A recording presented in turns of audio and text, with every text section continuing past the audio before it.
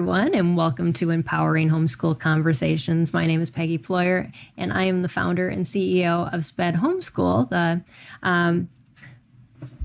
the organization that host this weekly broadcast, as well as the host of Empowering Homeschool Conversations. So we at SPED Homeschool empower families to home educate students with learning challenges. And I encourage you to check out our website at spedhomeschool.com and learn about the resources that we offer to support families, including some of the best resources on our website, which is our partners. And I'm super excited to have one of our partners with us today. Kathleen Clayton is with Right Start Math, and she and I have got to know each other over the years, and I'm super excited for her to share with you just from her experience of being a mom of 5 and having so much education experience with working with her own kids, and also with learners of all stages and complexities of learning issues, or maybe even giftedness, especially around the mathematics table. So thanks for being with us today, Kathleen. Well, thank you so much for having me, Peggy. It's been wonderful. We've known each other for, probably 5-10 years maybe, that we've kind of bumped into each other and done things. So thank you for having me. This is very nice. Yes. I'm very excited for you to share. And this month we are focusing just on finding your inner teacher. And I think, like we talked about the last couple broadcasts, is we don't really know, especially if we are homeschooling or we have kids that learn different from us, like we're talking about today. Who am I as a teacher, and how do I teach this child? Because we don't even think about it. Unless you've gone to school to be a teacher and really thought through that process over a multiple year, maybe you not even figured that out if you were a teacher. You just try to kind of please everybody in your classroom. But figuring out who you are is such an integral part of how you present things. And so I'm excited for you to share, Kathleen, because I know you've had multiple children that have challenged you in many areas. Mm-hmm. Yes. And it seems like God never gives us the same child, the cookie cutter all the way down. And it just makes us change and twist and do crazy things to try to get through to each one uniquely. So I'm glad that you're here with your experience. And I'd love for you to start just by telling us a little bit about you and your family, so my viewers can get to know you. Well, thank you. Mm-hmm. I am the oldest of 3, and my mother is actually a very interesting person, and she's not part of the reason. She is the reason why I am where I am today. She's actually an electrical engineer. She was one of the first women at the University of Wisconsin-Madison that took up engineering as a woman. Again, she's an electrical engineer, so she's one of those smart math people. She knows how math is applied. Mm-hmm. She's a Montessori teacher, so she knows how children are thinking and how they're taught.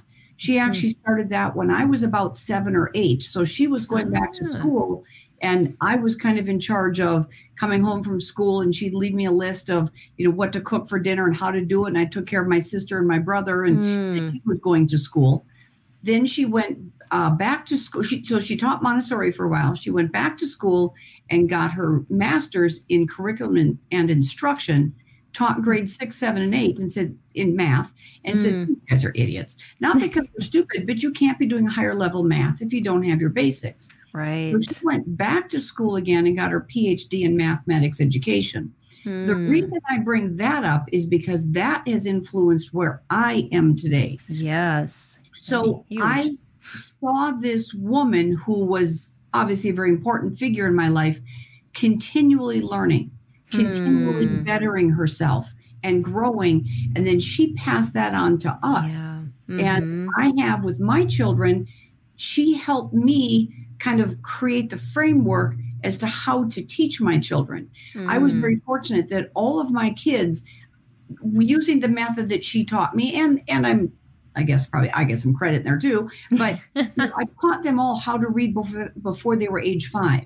I have one of my kids, my youngest one, he made it by like a week before his 5th birthday. I could say, yes, you're reading. But it was fun to experience that with the kids. And I think that's one thing when you're looking at finding your inner teacher. It's so easy to forget that we are teachers just because we've given birth to these children or adopted these children and taught them how to speak, how to get dressed, you know, how to go potty in the potty chair. We've taught them their colors.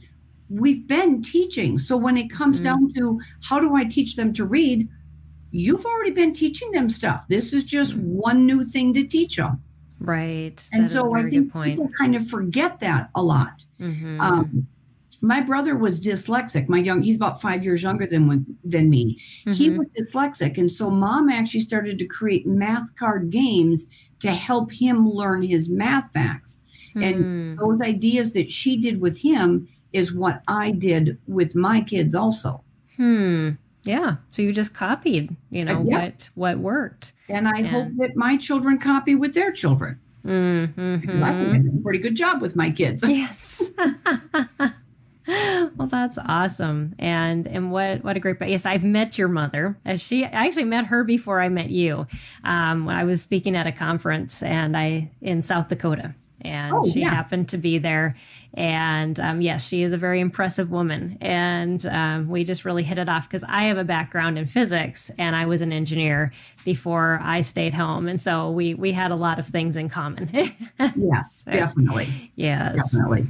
Oh, well, that's awesome. And what a great, experience growing up. And you pointed out something that my guest 2 weeks or two broadcasts ago said too, is she grew up in an environment where learning was always happening. And I just really want to, point that out because I think sometimes we don't think our kids are learning because we don't have books out, but learning is like when we're learning, when we're trying something new, that's the environment we've created. And that's what cultivates that learning process.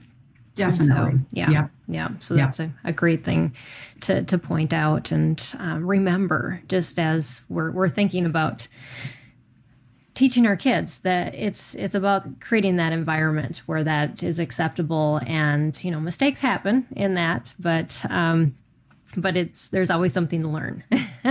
It's funny that you bring up about mistakes happen. What I did with my kids is I told them, especially when they got to be the young teenagers and teenage years, the little ones, not so much, but as they got older, I said, if you make a mistake and you learn from it, then that's perfectly fine. If you make the same mistake again repeatedly, well, then shame on you because you obviously didn't learn your lesson. Right. But my second child, Anna, she and her older brother are 13 months apart. She would watch him. She was a very cautious child, not so much now, but as a child, she was very cautious. And she would watch what Jonathan would do. And she'd be like, yes. No, ooh, that looked like that hurt. I'm not doing that. Or she'd watch that one and she'd say, okay, that looked good. He didn't die. I'll go and do that one. Right. So it was funny because I would tell the kids, again, if you make a mistake, something happens, you learn from it, good for you. But the best ones are the ones that look at other people's mistakes.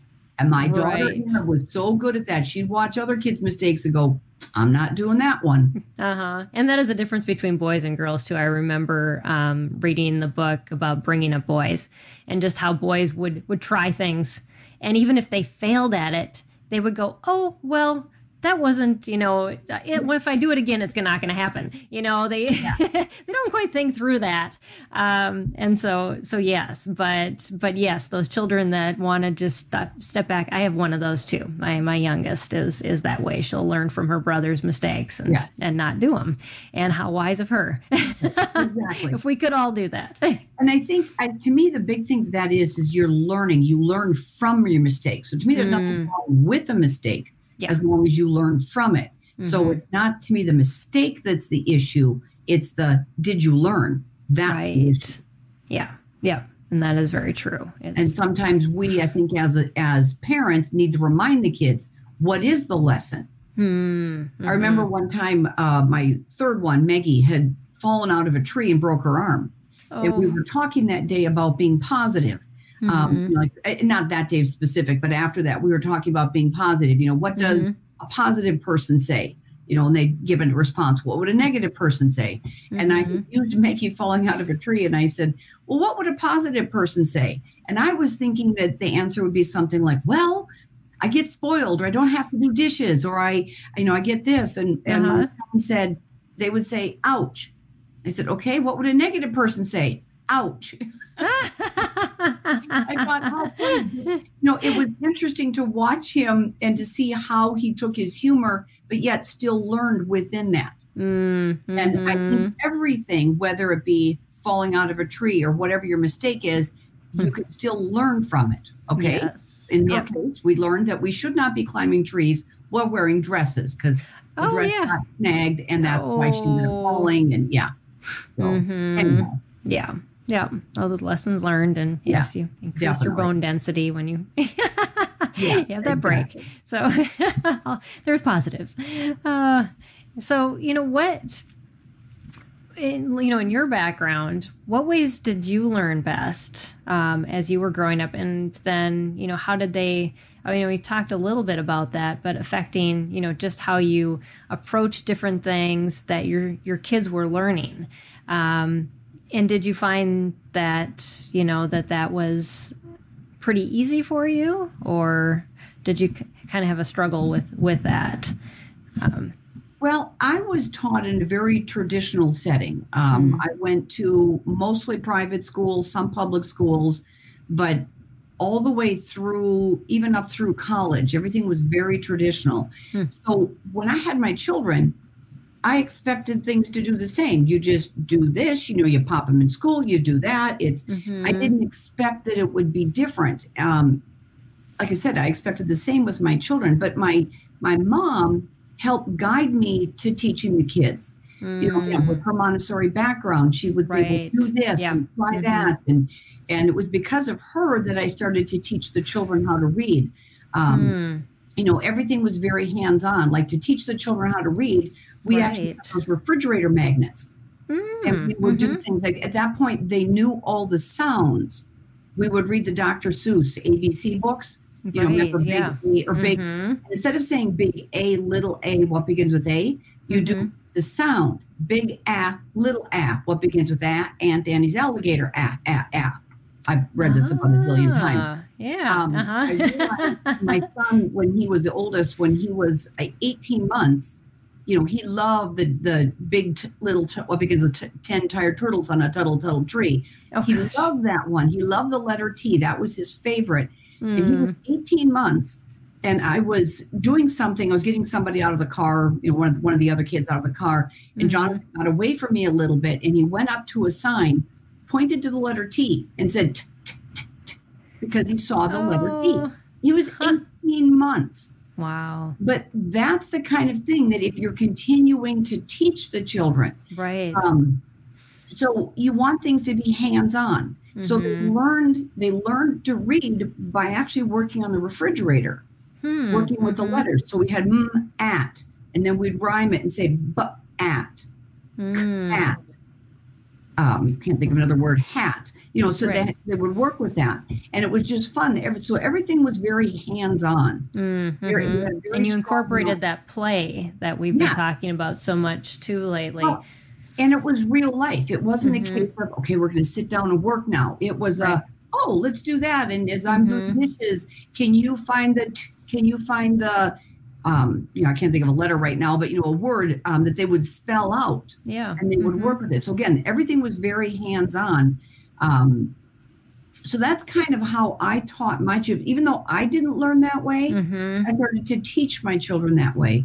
We lived on a ranch. And so everything was very out there. I mean, the kids would go outside and play, and basically I'd yell for them to come in for dinner, and then they'd disappear again. And they were outside. Everything was hands-on. Yes. And so that made learning for them very easy. Again, everything was very active with it. Exactly. Yes. And they had that opportunity to explore and and build those neural pathways while they were playing and creating things in that environment.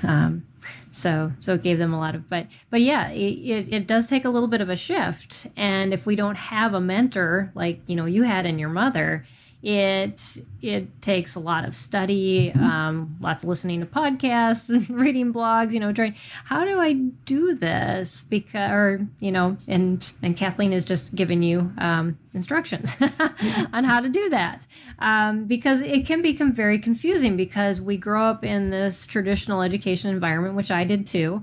And I had never even heard the word phonics. I had no idea what I was teaching or how to teach.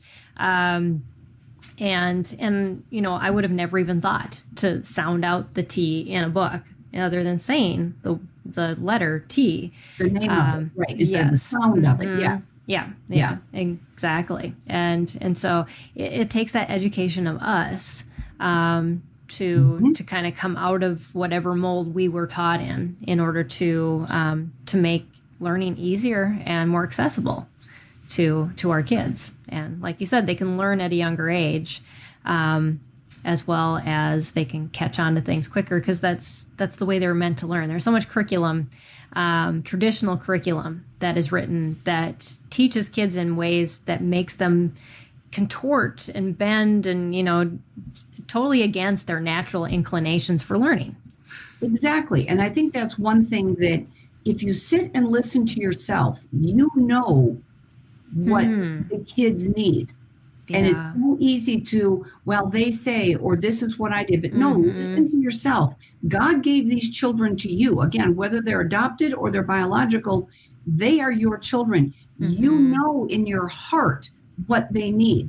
That doesn't mean that you know everything. It means that you still need to go listen to podcasts and read books and check out this. And maybe you don't agree with what your mother's saying, but she might have some ideas for you or your best friend. Listen to people, evaluate it, bring it in. And then again, you know what's best. Like I tell new mothers, if your child is sick. You know, your heart knows if your child is sick. If you're like, they're running a fever, but they're okay. Again, stop and check.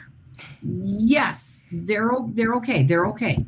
Or, even if the child looks right, for example, I had my third one, he had some food allergies. And we did not know this until she was probably about 6 months. She was diagnosed. She gained, I think, like 3 pounds her first month of life.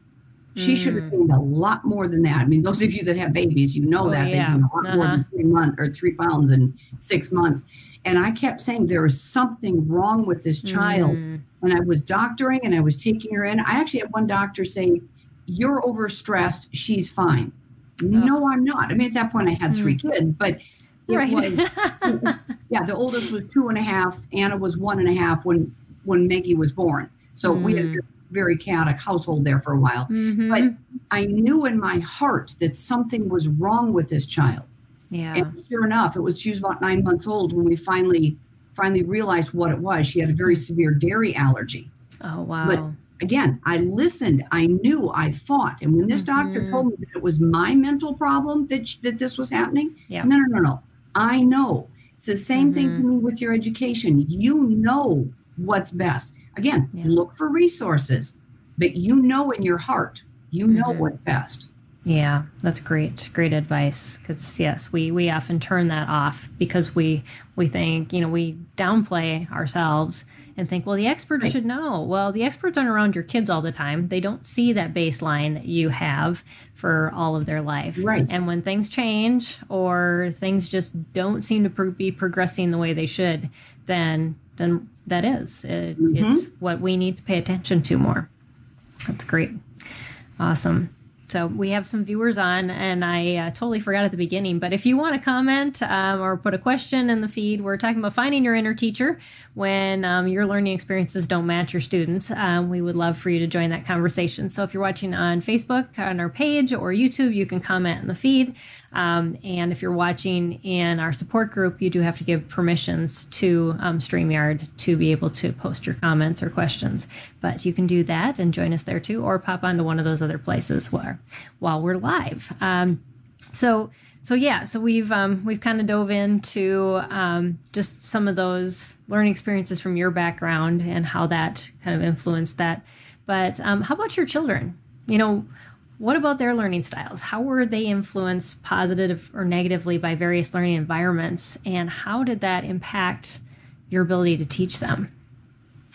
That's actually kind of an interesting question, because I assumed that all the children, mine are all biological, and I always thought that, well, they're coming from the same gene pool, so they're going to be copy paste. I mean, you've got boy girl, but they're all going to be the same. They're being raised in the same household. Well, did God think that was a hilarious thought? So we had children with, I think that 3 out of my 4 had ADD. They were undiagnosed as children, and today I have 2 out of 4 are diagnosed with ADD, and they're taking care of it. And they're adults now, so they can take care of it themselves and manage it themselves. Right. All my kids were gifted, which some of you are like, oh, you have gifted kids. Oh, no. Have gifted kids. Like, oh, you have gifted kids. I'm so sorry. Yes. If you have a gifted kid, what takes a average child, not that there is one, but take an average child 20 minutes, it takes your gifted kid 5. You just sat down with a cup of tea and they're back up again. It's like, oh, you just settle a minute. So yes, they were gifted, and that's exciting, but it's also a lot more challenging on your end. I think I had to teach my daughter like twice the amount of subjects. And actually she had 2 transcripts full of high school credits by the time she graduated, because I had to keep her busy. Yes. Yeah, exactly. So right. And so I kind of want to tell you one of those things about the gifted. My oldest Jonathan, when he was in 2nd grade, and I need to back up and kind of tell you real quick here, we actually didn't homeschool, because we live in a very small a small community. We live in a town of 200 people. We actually live 17 miles outside the town. So when my kids went to school, my one daughter had a class of 7 kids. Yeah. That's it. My youngest, Matthew, had a class of 3 children. That's it. That was the entire class. So very, very small. So they were kind of homeschooled at school. I kept ahead of the teachers. Again, I had mentioned I taught them how to read before they went to school. I kept ahead of their math for probably about 3 years. So they kind of just went to school so I could do other things. And at that point, I'm running a business too. So like it was kind of like your co-op.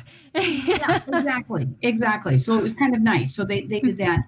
But Jonathan in 2nd grade was dealing with some challenges. He was dealing with some personally, how do I say this right? He was not making the best decisions as a 2nd grader. And the teacher said, you really need to get him tested. He's having some challenges. We may have to hold him back. Well, my firstborn, I don't know what to do with these kids. I've never had one before. So I went and had him tested, and he was reading at the 8th grade level, and he was doing his math at the 3rd grade level. So he was bored out of his skull. Yeah. And we actually contemplated homeschooling at that point. And we ended up moving to the town where we live now, because he was in a slightly bigger school. We moved to the town where we are now. And I told the teachers there that you can't just give him more homework, because he's gonna take that sheet of paper, ball it up, and aim it for your forehead, and just to get some excitement happening. Right. So they had things, kind of like you said with your daughter. They would give him things like he would go and chart the daily temperatures or the wind speed and create a chart. So they were giving him work above and beyond to keep him mentally occupied. Right. We actually had to deal with the teachers for him that he could read anytime he wanted during any classes, as long as his grades were up. Because he would catch on to something very quick. Again, because he was gifted, he would catch on very quick. He'd read a book, take the test, and as long, again, as his grades were fine, they just let him go. So he found ways to adapt to make it work. And again, that kind of comes back to helping your kids adapt in whatever you're setting, whether you're homeschooling in just your family, you're doing co-ops, perhaps you are in the school setting. Advocate for your children to get them what they need. Another problem that we had, another challenge that we had is I have a daughter with, I have to stop and say the word right, anaphantasia. See, anaphantasia, which, are you familiar with that, Peggy? No, I'm not familiar with that What one. it is it affects about 1 out of every 50 people, and they have low or no visual memory.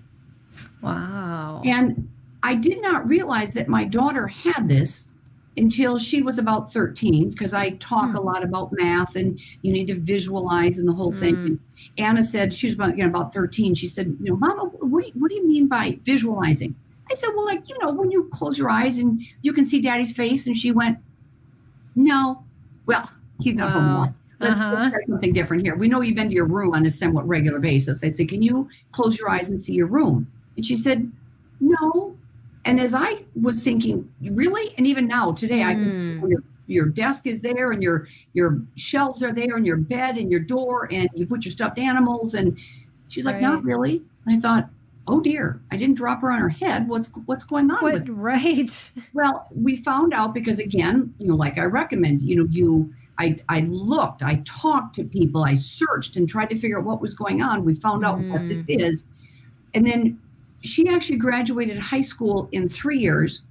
She graduated college with a double major in 3.5 years. So she's not a stupid girl. But just recently, she's married now. And one day I was asking her, I was talking about this to some people, and I said, I wonder if Anna's still, how's that going with her? And I asked her, I said, so what does your husband look like? And she said, well, he has a beard.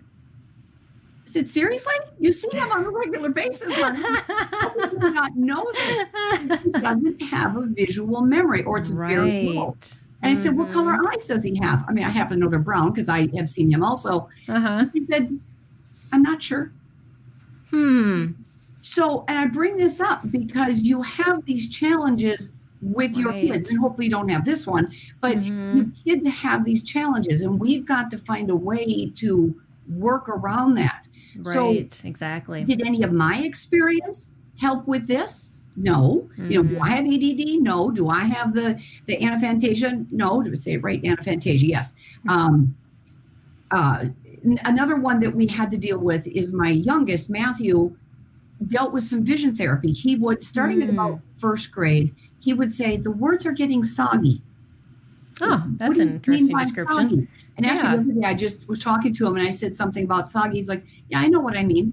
Apparently, he meant it was blurry, which I thought was interesting. Okay. So I'm a good mom. I took him in, had his eyes checked. They said, oh, yeah, he's got great vision. This is good. And, next year he says, well, my things are getting soggy. And at that point, then he started to read with one eye covered because it was blurry and things were switching around. And so he couldn't see. He needed vision therapy. So again, I had to learn something new to help my children navigate their world. So it's not my world that we're worried about. It's their world that I have to learn about to navigate. And one side thing I want to just encourage people who are dealing with some of these things, like with my son needing the vision therapy. Like I said, we live in a very rural area. And we had to drive 3 hours one way for his weekly appointments. So we spent 6 hours in the car for a 1 hour appointment. Wow. And it was exhausting. And unfortunately, he was old enough and young enough with older siblings to have an attitude. Yeah. So we should have done it for about 2 years. We did it for a year. And looking back, and this is a case of I didn't follow my instinct. I said, okay, fine, I'm done. I'm done battling this kid. Again, he had some attitude. It was a lot of driving, a lot of money. We didn't have gas prices like we do now, but still. Yeah. I did not listen to my intuition, and we stopped. He was about 80% done. I mean, they didn't say, oh my gosh, this is going to be wrecked. But even today, he still has some kickback from that because we did not finish that therapy. I did not listen to my intuition. That was a mistake. And again, he's fine. He's living, he's making more money than one guy ought to have, and he's got a wonderful life, but he still does not read like the other kids do. And when he does, he has to put readers on. So my point to this is every kid is different. We have to learn as they learn. Right. To help them navigate. That's great advice. Go through things. Yes. Yeah. We learn so much as we work with our kids. And we do them a disservice when we don't. And so, So that's, I think we also have to learn to adapt. Another thing that my Matthew did, again, he was the youngest of the kids. He probably didn't really talk till he was about 4. He could. He just chose not to. Thank you. It was just, and people kept saying, the other kids are talking for him. And I would listen because, again, I wanted to check and make sure, and I'd listen. And no, they weren't talking for him. He just had nothing to say. Right. And so we started to learn sign language just to give him an avenue. And we still, we didn't learn a lot, but we learned, I don't know, probably about 100 words, enough that I could tell him to put on your, to put on your shoes. I would tell him certain things, and, we would communicate. And then he realized that, oh, communication, I totally get this. And then he burst out with paragraphs. So he could speak, he just chose not to. But again, we adapted to fit his needs so that he could continue to grow. Instead of just saying, all right, kids, no one's going to talk for Matthew. We found a way around it so we could find that key, unlock it, and then go forth. Yeah, and he had to see the purpose in it, like you said. Exactly. And once he realized that, I have a voice and I can command things or do things, and it's like, this is useful, and that goes around a lot of things that kids do. If they don't see it as useful, they're not going to do it, or an advantage to them to do it. They'll just say, it's going fine without that. Why do I have to learn this? And I think one thing, just to kind of piggyback on that, sometimes there's things that aren't useful to learn, but they're just cool. Make sure when you have those things that you find that same joy. Like, I'm not really a fan of snakes, thank you. But to sit with the kids and watch how a snake will move. I'm uncomfortable, but this is not about my learning. This is about their learning. And so we need to, as the teachers of our children, to help them be the best that they can be, is sometimes we have to set aside our fears, our insecurities, our worries. Yes. And work with them so that we can help them be what they want to do. Thankfully the snake thing moved on fast, but they still learned and they worked with it. Yes. That's great.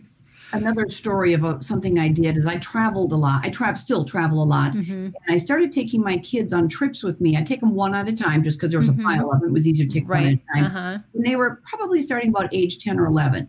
And what I did, because of course they could all read, is we would get to the airport and I would tell them, and these were, bigger trips, get to the airport and say, all right, you tell us where we're going.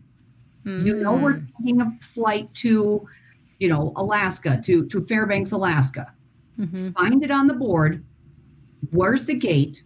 How do I get to the gate? Which direction? And all those things, so that if they ever get in a position where they're 18 years old and want to go somewhere, they know how to get to the airport. Because would it be easier for me to say, okay, honey, go this way, come on, over here, this way, direct their traffic, and they don't have to think. But instead I made them think. So when we get to the hotel and it's room, 1107, and the little arrow says 1107's that way and they turn this way, okay, I follow with them the wrong way because they're going to learn it. Right. Yep. That goes back to our mistakes and learning from that. Yep. Right. Yes. So I think that's what's important. I think sometimes people just need to hear that you need to let them make mistakes, not dangerous mistakes, not like fire mistakes. Right. But there's nothing wrong with going the wrong way in a hotel. It's going to cost us 5 extra minutes. We'll be fine. And get some exercise out of it too. Exactly. Yeah, we used to do that a lot. We do a lot more road trips than flying with our kids. And, we'd get the old maps out. Even if they had a navigator, how do you read the map?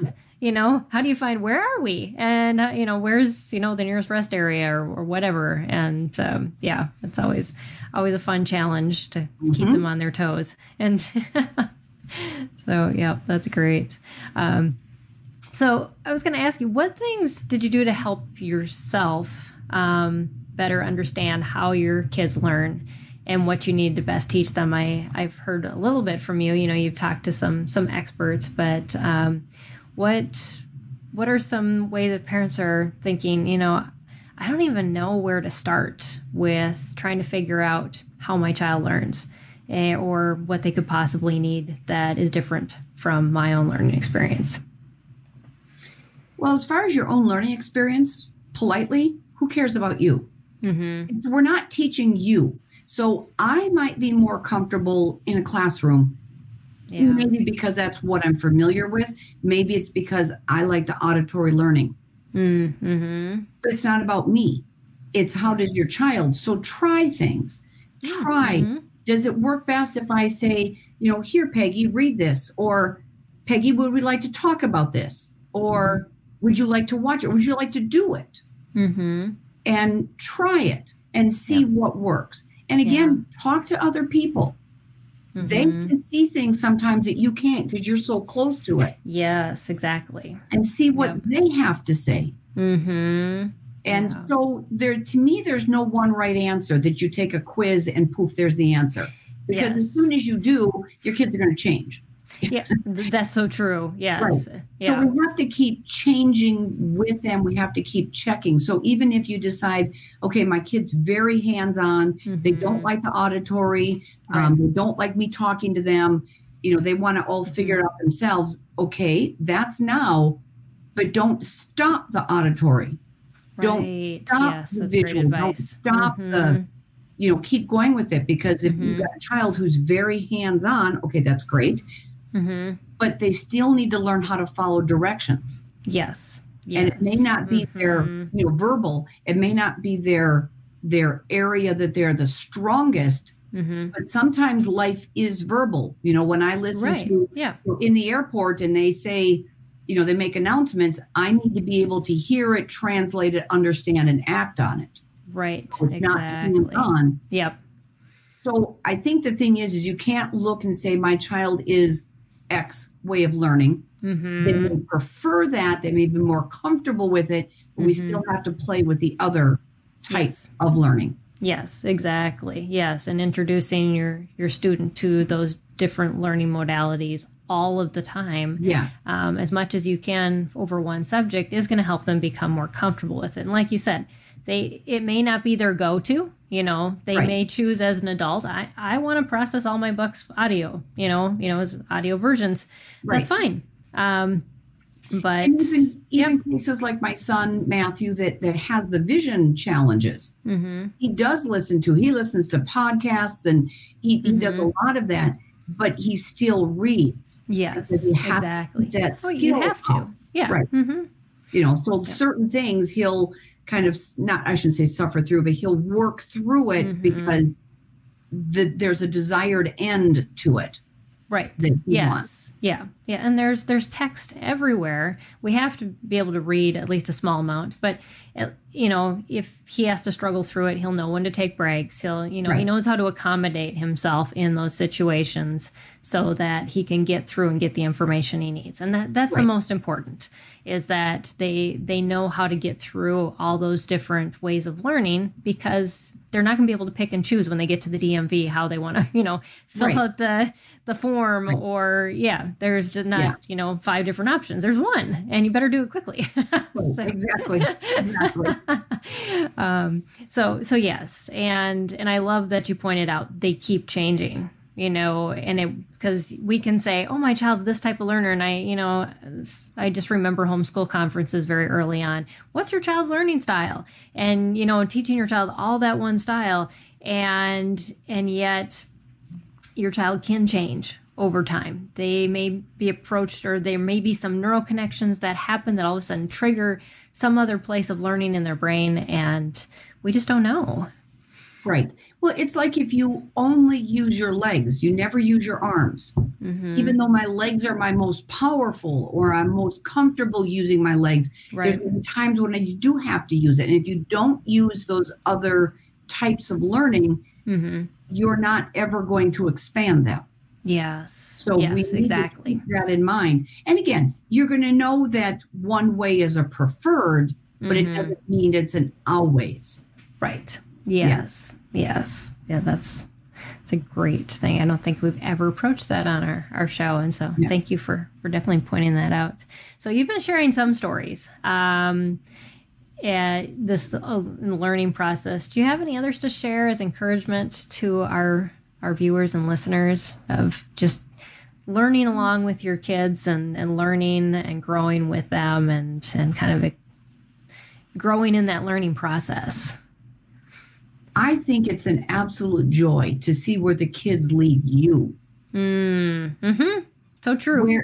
Yeah, it's just amazing. For example, I have some family members that unicycle, the one. Oh, yes, you told me about that. Yes. Uh-huh. And because of that, my children are unicyclists. Three of them are unicyclists. Mm-hmm. And the boys didn't they got into it initially and then they moved on. But my daughters really got into it. Because of that, we actually went to the International Unicycle Convention in New Zealand. Wow. So because of that, I got to see things that I would not have normally gone to. So it's really neat to see where your kids will lead you. So it's not a case of, I'm going to teach them all this stuff. It's a case of, we are doing this together. Yes. And I like to tell the kids, I don't know something. They ask me a question. I don't know. Let's go look it up. Mm-hmm. Because then they can see this is how we learn it. Yeah. It's not a case of mommy knows everything. Mm-hmm. It's a case of here's how we're going to learn it. Let's go learn it together. I don't know that. Let's go ask grandma, or let's go ask grandpa, or let's go see if we can find out. Let's go buy some snakes and see what happens when, and see where that leads us. And it's amazing the places that our kids will bring us. Mm-hmm. I like that we find it together till we have that teamwork. Yeah. Another story that I think is kind of interesting is we will make mistakes. Mm-hmm. And, hopefully not bad ones, but one that we had, I had mentioned that Maggie had some food allergies. And once we found the first one, the dairy allergy, then she ended up being allergic to corn and soy and wheat. Wow. I mean, basically everything. She basically ate meat, fruits, vegetables, and rice. So she had her own food groups and the whole thing. And we had unfortunately developed attitude that when Maggie wasn't feeling well, we all were like, oh, Maggie's not feeling well. Kids, just be nice to her. So what did that do? That ended up creating this princess who had a crown that she hung on to it because I'm not feeling well. You have to. And she was about 11 when I realized what was happening. I was a little slow, apparently. And you think I would have figured it out sooner, but I didn't. Oh, no, because it's all going on in your home. You have two other things going on, too. Right. Yeah. Once I realized that we were in the process of creating a monster, we stopped. And what I said is whenever Maggie would, at that point, she was starting to eat some of the foods, and then, of course, she'd have reactions. And they weren't like life-threatening. She was just more attitude. And so once I realized that, I would say, okay, you're the one who chose to eat whatever. You go to your room until you feel like you can come out and be part of this family again. Yeah. Mm-hmm. And even today, and sorry, Maggie, if you're listening, she's got still a little bit of that carried forward. And I really wish I would have discovered that I was creating that because we allowed her to have her attitude. If I would have changed it when she was 8 or 6 or 5, it might have made a difference. Right. So the point of that is we do make mistakes, but then you don't go, well, she's 11. She's a princess. We're just going to let her go. You change it when you've made a mistake. And whatever, whether it be what curriculum I chose or we're using this therapist and it's really not working, but I've got a lot of money into them. Move on. Find the best. Be the advocate for your child, even if you have to advocate against yourself. That's instead advice. Of it's just so much easier to let her have an attitude. No, honey, you chose to eat whatever. You need to go to your room until you feel like you can come out and be an appropriate member of this family. And so fight for them, fight for you, even if sometimes you have to fight against yourself. Oh, that's so much work. You want me to do what? Well, we have to do it. It's our responsibility. God gave us these children so that we help them be the best that they can be. Yeah. So stop and look at your results. Do you need to make a change with what you're doing in whatever it is? The way you're relating to your spouse, the way you're relating to your friends, the way that you're relating to your children, the curriculum that you're using, the sharp words that you do or don't say. You need to say sharper words. There's look at what you're doing and evaluate, and then have the courage and the strength to make the difference. So you can fight for your kids, for them to be the best that they can be. One thing that my parents taught me, because I work with them, the Bright Start Math is my mother's company, and my mother and father developed a company together, and I came in, and we separate the difference between my parents and my coworkers. And there's sometimes, and I kind of talk about this with my kids, there's sometimes that I don't like my coworker, but I love my parents. Right. And I think the same thing is okay to say sometimes with your kids. I don't really like you, but of course I love you, but I don't like your behavior, or I don't like this. And I think it's okay for the kids to say, Mom, I really don't like you right now. Well, I'm sorry. I love you, and you're going to do it this way because it is for your best interest. Instead of going, well, I just want to be their friends. No, your job is to be the parent and then be the friend. But when they're adults, and again, I learned this from my parents, when they're adults, then you can be equals. Right now, you're not their equal. You are their parent, and you need to do the best you can for them. And again, advocate for them, fight for them, whatever it takes. Do that for them. Yes.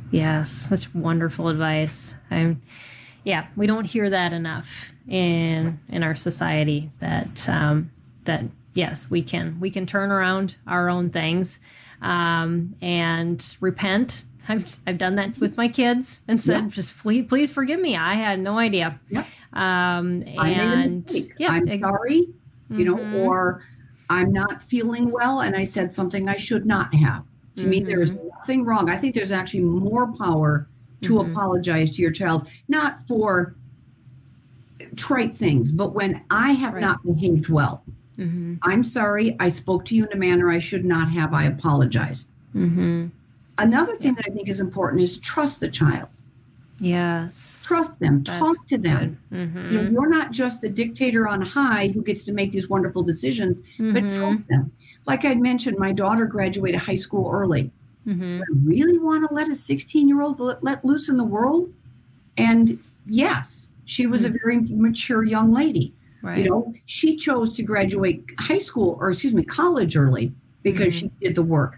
But high school, I could have held her back. And I've got some friends right now that have decided to hold their very mature, very responsible child back in high school so that they finished it in 4 years, traditionally, rather than allowing them to graduate early and start their life and their life's mission that they want to do. I look at it and think, I think they maybe should have gone. That child was ready. It was not an immature child. It was a very responsible one. And now she's lost 6 months that she can't get back because she has to wait to start the schooling that she wants. She wants going to be a paramedic. So now she has to wait in order to get into that class instead of starting in December like she was hoping to. So trust your child. Yeah, and it's so important to have those discussions with them. It's their life. I remember as my kids hit those high school years, just to talk to them. What do you want? Do you want a transcript that has things that you want to learn on it, or do you want one that'll get you into a college? Because they're very different, and you're the one who has to live with this. And the same with my daughter. I mean, she did end up having double the credits, but she didn't know what she wanted to do. She had no idea. And I was like, I'm not just going to graduate you into nothing. So let's just keep learning together and figuring out, where God's calling you. And when you feel ready, yes, we'll graduate you. And so it's involving them in that process and asking those questions and learning along with them as they go. And being willing to make those changes to what, you've been talking a lot about this, Kathleen, about your preconceived ideas of what education should look like, how that child should learn, and all of these other things, because they are unique. And sometimes the preconceived ideas on what they're going to be. I would love to have a doctor in the family. I don't have any who want to be doctors. Right, It's exactly. not about me. And I think that's so hard. Or sometimes families will say, well, we're a farming ranching family and I need the boys to take over. The boys don't want to. Right. They have, God is leading them elsewhere. So we need to find a different plan to figure this out. Right. And again, I think that comes back to trusting yourself, trusting them, asking the questions, looking around, seeing what other people have to say. Yeah, that's so true. And yes, we can interject a lot of our expectations into that. And I know that's why I pursued engineering, because my dad was an engineer. It's what he wanted me to do. And I did it and I hated it.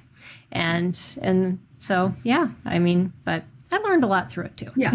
That's actually funny you bring that up, Peggy, because I wanted to be a teacher. And then I saw, because like I said, I had gone to some private schools. I saw what my classmates did to some of the student teachers. And I thought, I will never be a student teacher. I will never put myself in a position like that.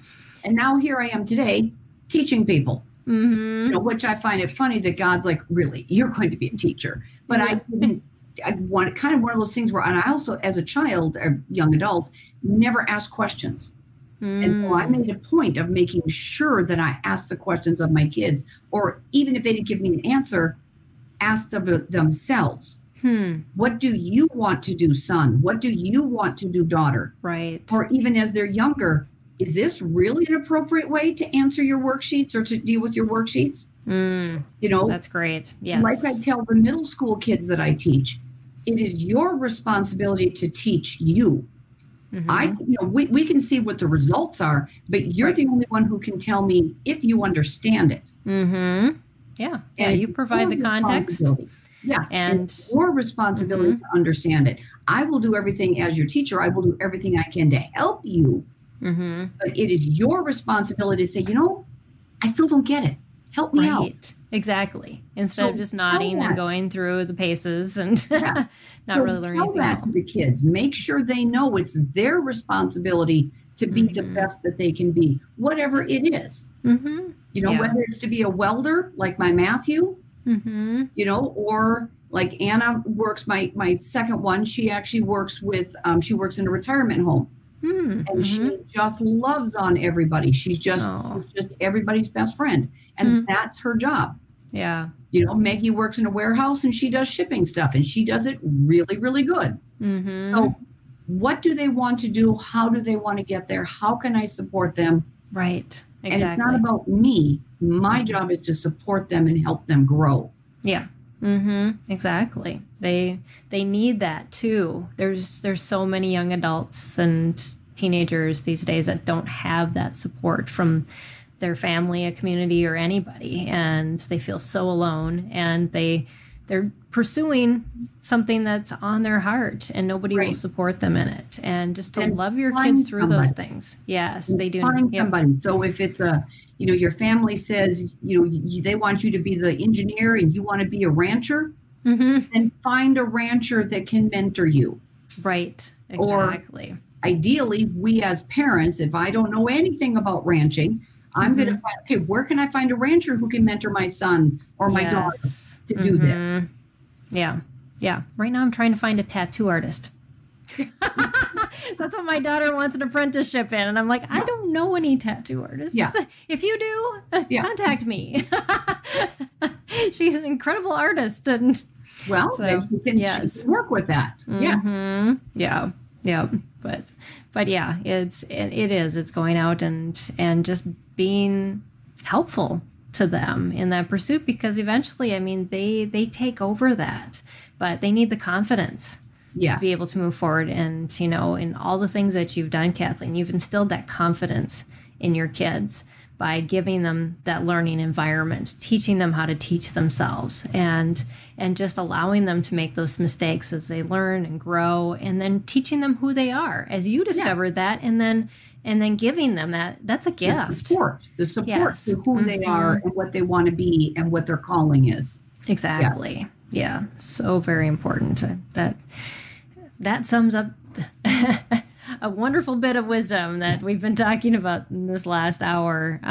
So before we end, though, Kathleen, I'd like you to tell us a little bit about Right Start Math and just what your company does, how our viewers can connect with you, and Okay.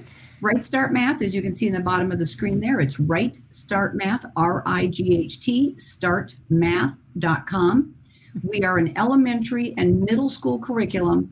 We use an abacus to give the children a visual idea of their math, and then they play card games to practice what they've learned. So it's a different approach, and it's an extraordinarily effective approach. The kids coming out of our program are scoring twice as high as standard programs. We hear that all the time. It is a research-based program, and it's wonderful because it teaches the kids, with the Montessori principles that Dr. Cotter, was educated in. It teaches the children with the way that they think. Yeah.